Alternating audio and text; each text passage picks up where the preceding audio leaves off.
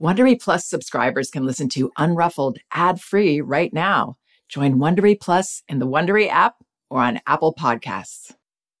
Most of us think a lot about our family's future. That's part of the job, right? And I'm sure you've heard that annoying piece of advice that says, don't buy that latte, invest instead. Well, we went for it a couple of years ago and opened a Robinhood account. To be honest, my husband wanted to cut down on coffee anyway. But you know what? Whatever your goals are, Robinhood could help your family build a better financial future. Investing a small amount now could make a big difference 30 years down the road. It's nice to be in the driver's seat and have autonomy when making investments, which is easy to do with Robinhood. Download the Robinhood app or visit Robinhood.com to start building a better financial future. That's Robinhood.com or download the app now to learn more.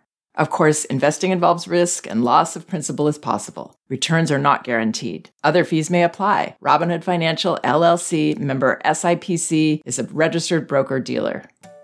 There's nothing like being totally engrossed in a good mystery or thriller. Audible has thousands of immersive audiobook titles to spark your imagination and get your heart thumping. Since it's summer, you might want to check out The Vacation Rental. Very well told and very unsettling. You won't want to turn it off. And since this is a parenting podcast, I should also mention that audiobooks are a wonderfully enriching experience for children because they aren't passive entertainment like other kids' media. They engage your child's imagination and can nurture both listening and language skills. As an Audible member, you can choose one title a month to keep from their entire catalog, including the latest bestsellers and new releases. New members can try Audible for free for 30 days. Visit audible.com/unruffled or text unruffled to 500-500 to try Audible free for 30 days. That's audible.com/unruffled or text unruffled to 500-500 today. Hi, this is Janet Lansbury. Welcome to Unruffled. Today, I have the great pleasure of welcoming a special guest to the podcast, Mona Delahooke. Mona is a pediatric psychologist who has worked for over 30 years with children and teens with behavioral challenges and developmental differences, and she uses the latest studies in brain science and human development. She has a new book, Beyond Behaviors: Using Brain Science and Compassion to Understand and Solve Children's Behavioral Challenges. I've told Mona this. She's going to change the world with this book and this perception of children.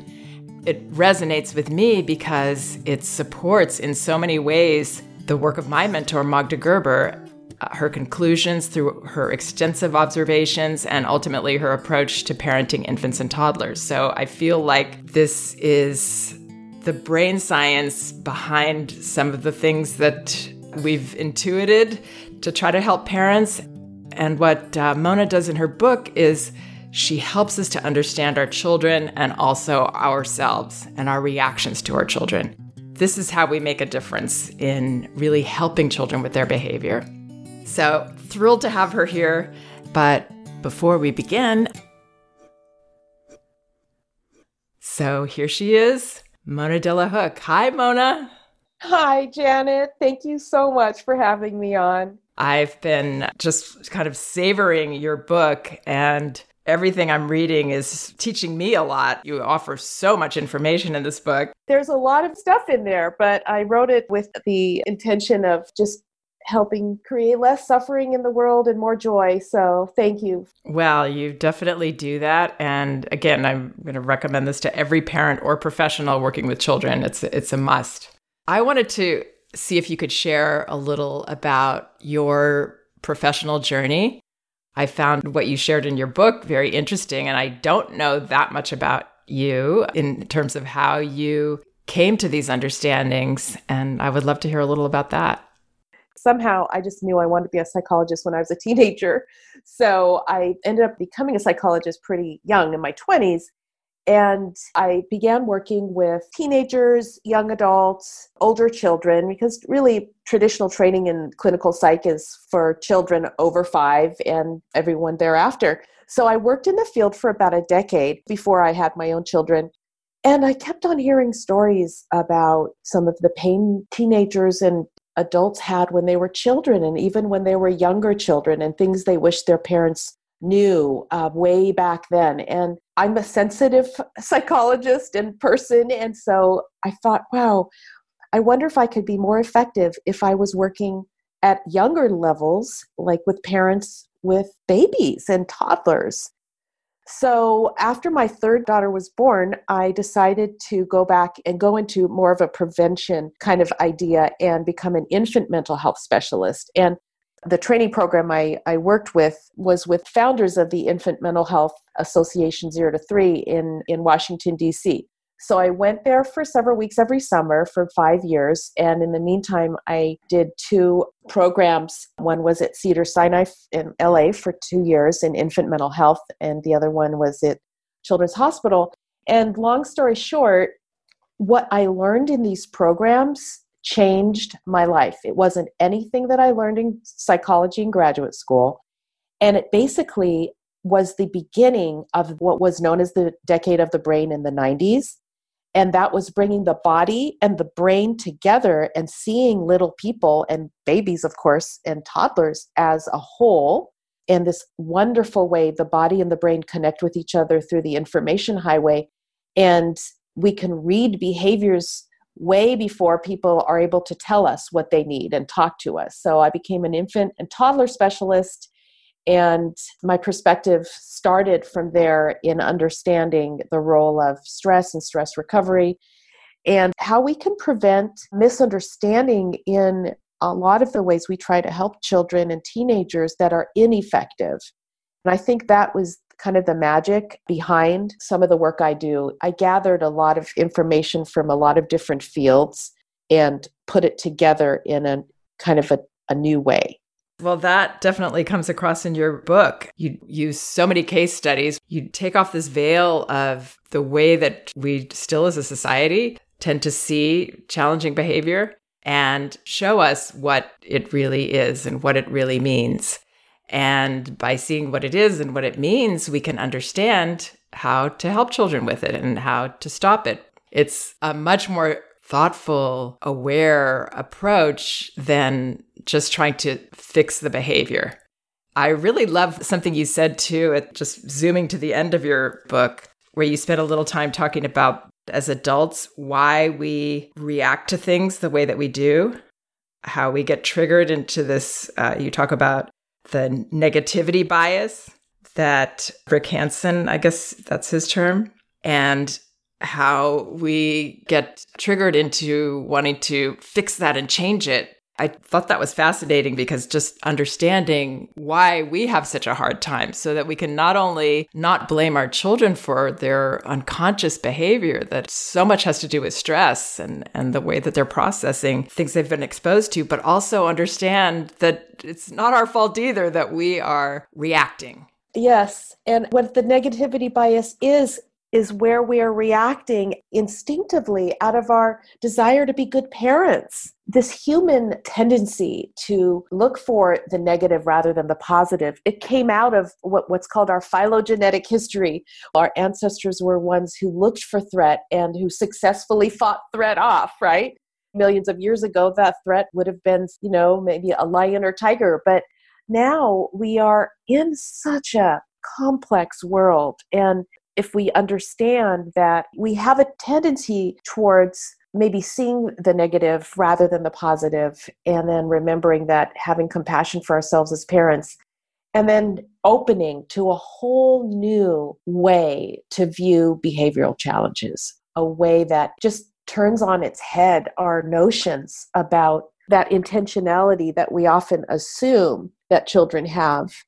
Oftentimes behaviors, they're not incentivized by children wanting to prove a point or test limits or do something wrong. There are so many more complex reasons that we see behaviors. And can you explain a little about the physical science behind what's going on in those challenging behaviors, what's going on when they are caught up? Absolutely. So there are kind of these different states that people are in, and a lot of people talk about it in terms of colors. One is where we feel like we can engage with others, we're talking, we're calm, we are conversant. That social engagement system, when you're able to engage and smile and feel calm and take information in, we call that the green pathway. And that's being in the green. There's a scientific word for it, but we don't have to know that. We all know the fight or flight. That's another pathway that's in the brain and body connection. And here, children and adults, our heart starts to beat fast. We feel like we're under attack, even if we may not be. And oftentimes for children, we will see their crying, yelling, kicking, screaming, what our typical notion of a tantrum is, fast movements, and the child may be running away or otherwise having a really hard time. So we call that the red zone, the red pathway. The third major one is where people shut down. That would include just giving up on social communication or trying to communicate. And luckily, that's actually more of a rare state for children, but we do want to be aware if children are ever not communicating with us. And I don't mean like a regular teenage phase where you just don't really want to talk to your parents. I'm talking more about checking out, where a child might look through you rather than at you, very flat and blank look on the face, slumped body position and frozen and kind of looking very, very sad. That would be another way our brain and body are in the world. And combinations of these things. But the roadmap comes in when we link behaviors to what color the child and we are in. We always want to understand the answer to a very big question, and that is the child experiencing a response to stress, which would put them in the red pathway, feeling anxious or hypervigilant, or are they feeling socially engaged with us? And then if they are, then we would treat those behaviors very different than we would treat a child who is in the red zone. So we actually use these markers of what's known as the autonomic nervous system, but just think about it as our nervous system to understand, for example, when we try to reason with a child or when we don't try to reason with the child and we just maybe hold them or gaze at them with loving eyes or sing them a song. So we kind of use the child as their own roadmap for how we can connect with them. And then what do you think about behaviors where a child does not seem stressed, doesn't seem like they're on the red pathway, but they're still doing things that they know the parent doesn't want them to do? I love those kinds of behaviors. Me too. It's about children wanting to learn from us. Yes. How do we respond to things? What kind of leader do they have? Well, once we figure that out, check out the body signals, because sometimes a child might look green, but they're actually red or even yellow, right? They may have a smirk on their face, but if you put your hand on their back or on their chest, you feel their heart beating really fast. So we really want to make sure neurodivergent children with brain wiring differences, their facial expression may not match their internal state. The body language, the tone of voice, and the facial expression is the polygraph for how the child feels inside. And I explain that in the book. But having said that, if the child is in that green zone and they're going through the natural testing, like not following our directions or doing something that we don't like or that's not part of our family's values, I love your advice along these lines that I've read in your book. Being that leader and staying calm ourselves and patient and letting our child know that we will give them a redirection if it's something that is important for us to let them know that that's not okay. It's just how we go about it. It doesn't have to be with a hammer. It can be with our relationship. I love what you said about the smile, because I'm often asked about that. Well, my child is smiling. How could this be about stress? How could they be uncomfortable here? And I sometimes think of it as when we're on that roller coaster that we really shouldn't have gone on. It was a little too much for us, and we might be smiling, but it's not that centered, calm, joyful from within smile. Absolutely. It's a stress smile. Yes. Similar to when children are tickled or thrown in the air sometimes. And absolutely. So yeah, it's not a comfortable place. So for parents to understand that their child isn't evil and they're really enjoying hitting you. Sometimes too, with kids, when they do something that is not voluntary, that is part of that stress response system, say they hit you or do something that really is wrong, and then you let them know, and then they laugh or smile. I have a lot of parents who ask me that too. That can enrage a parent because it's not a response that we're expecting. Right. And it does seem really mean and cruel. We could see it that way. It's disturbing. And I just want to encourage parents that you don't have to be too concerned with that, because oftentimes that is crossing over very quickly with embarrassment and shame. And what comes out when the child is in distress inside is inappropriate emotion that doesn't reflect the child's intentions.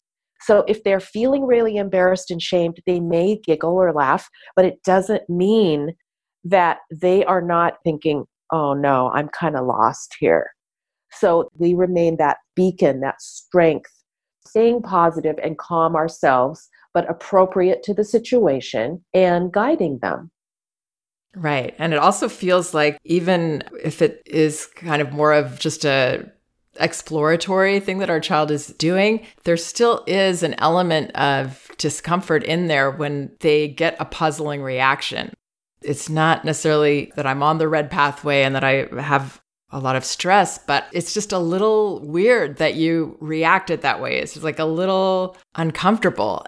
So I'm still impulsively trying it again. I almost feel like all these behaviors are impulsive. Every time a child does something that they know that we don't want them to do, it's impulsive because they haven't quite got a comfortable answer about it from us.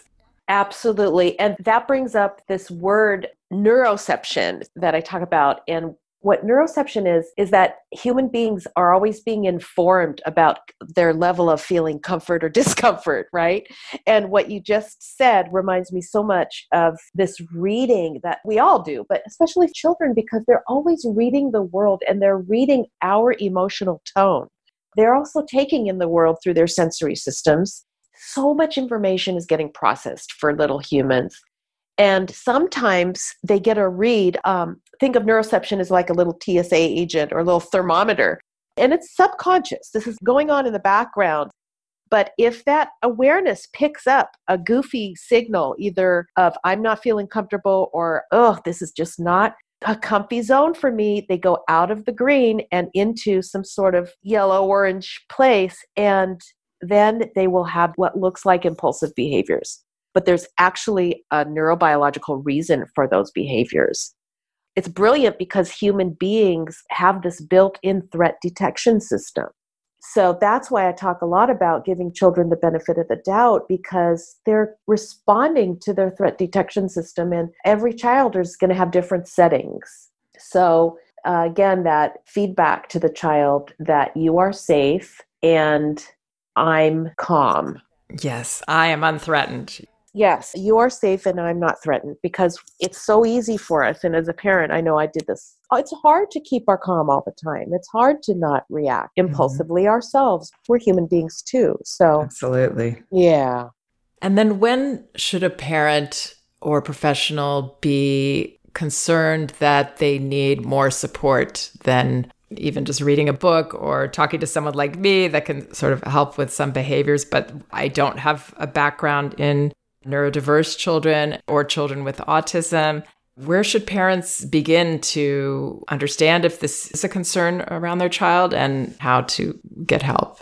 To me, if you have something that you're concerned about with your child and it's bothering you or causing you worry or concern, it's always fine to reach out for support. And if you find answers in a book or general parenting advice, if you find answers, that's great. But if you don't, if your child has behaviors that you don't understand, know there are reasons and there are resources. So I'd say, first of all, if you have a child who is having behaviors that don't seem to have a reason or a cause that you can easily identify, in other words, if the child is getting triggered into either different emotional states or behaviors that are confusing, then we would want to look below the surface. So there are millions of differences in children that can cause those behaviors. So we'd want to look a little bit deeper. And sometimes that might be asking your pediatrician.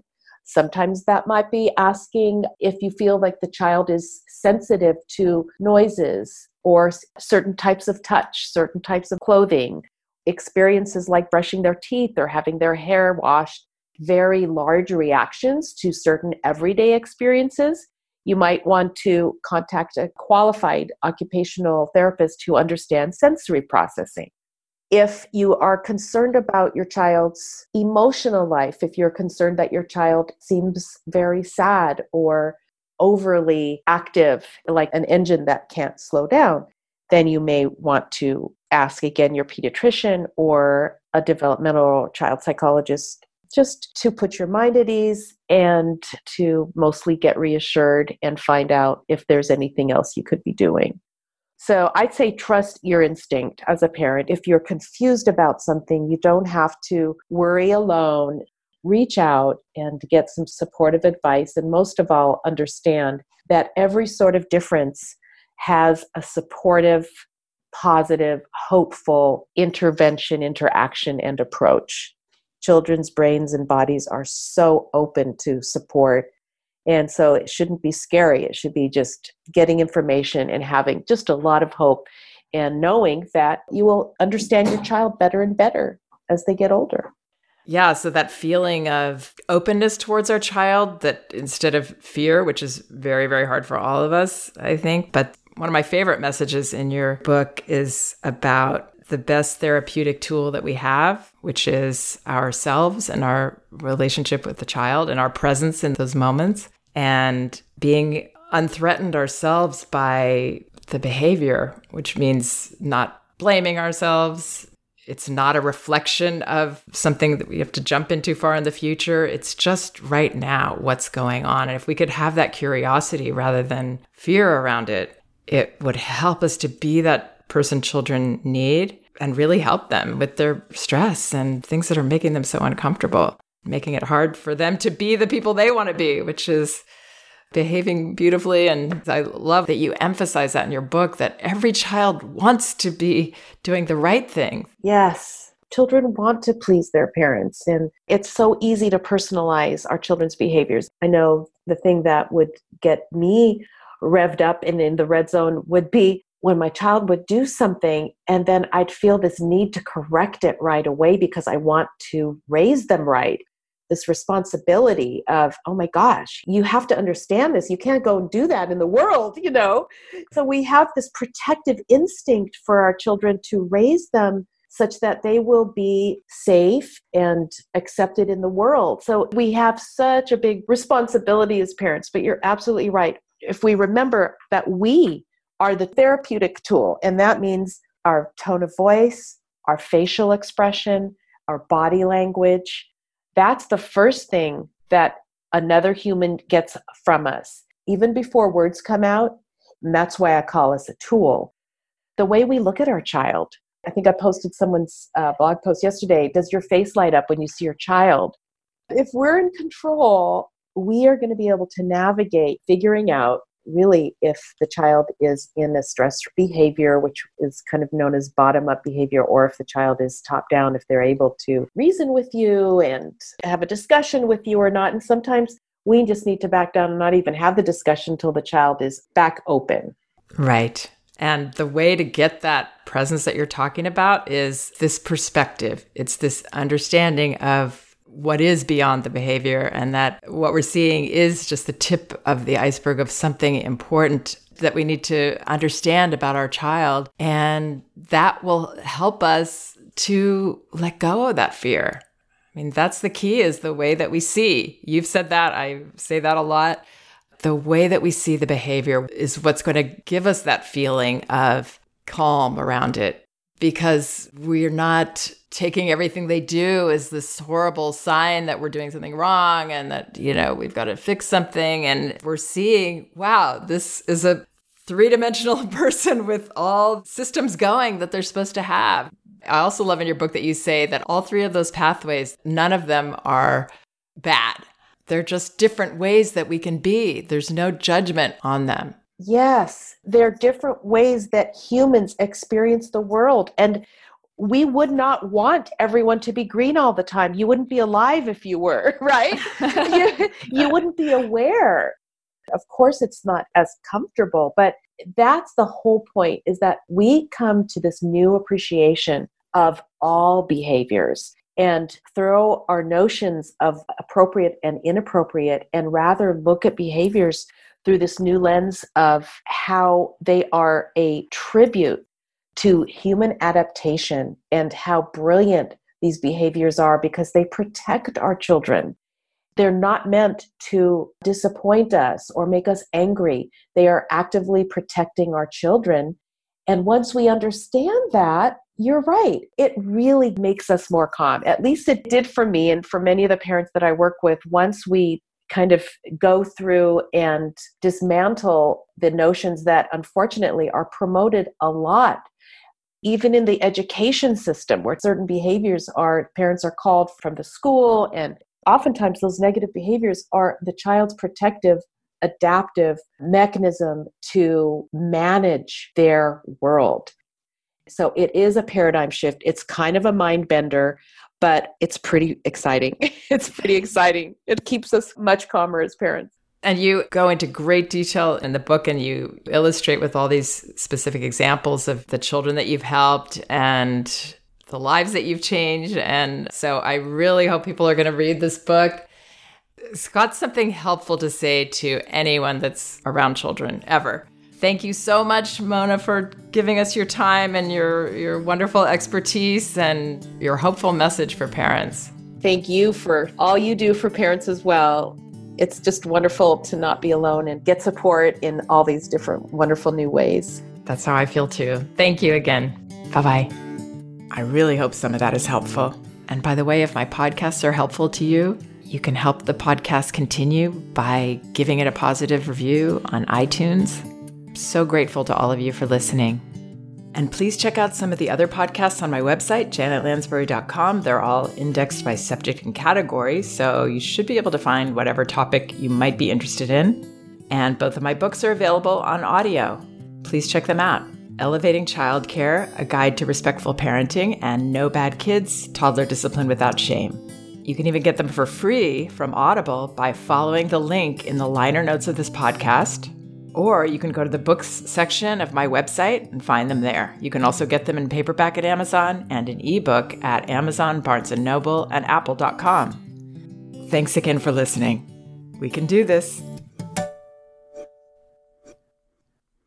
If you like Unruffled, you can listen ad-free right now by joining Wondery Plus in the Wondery app or on Apple Podcasts. Prime members can listen ad-free on Amazon Music. Before you go, tell us about yourself by filling out a short survey at Wondery.com/survey.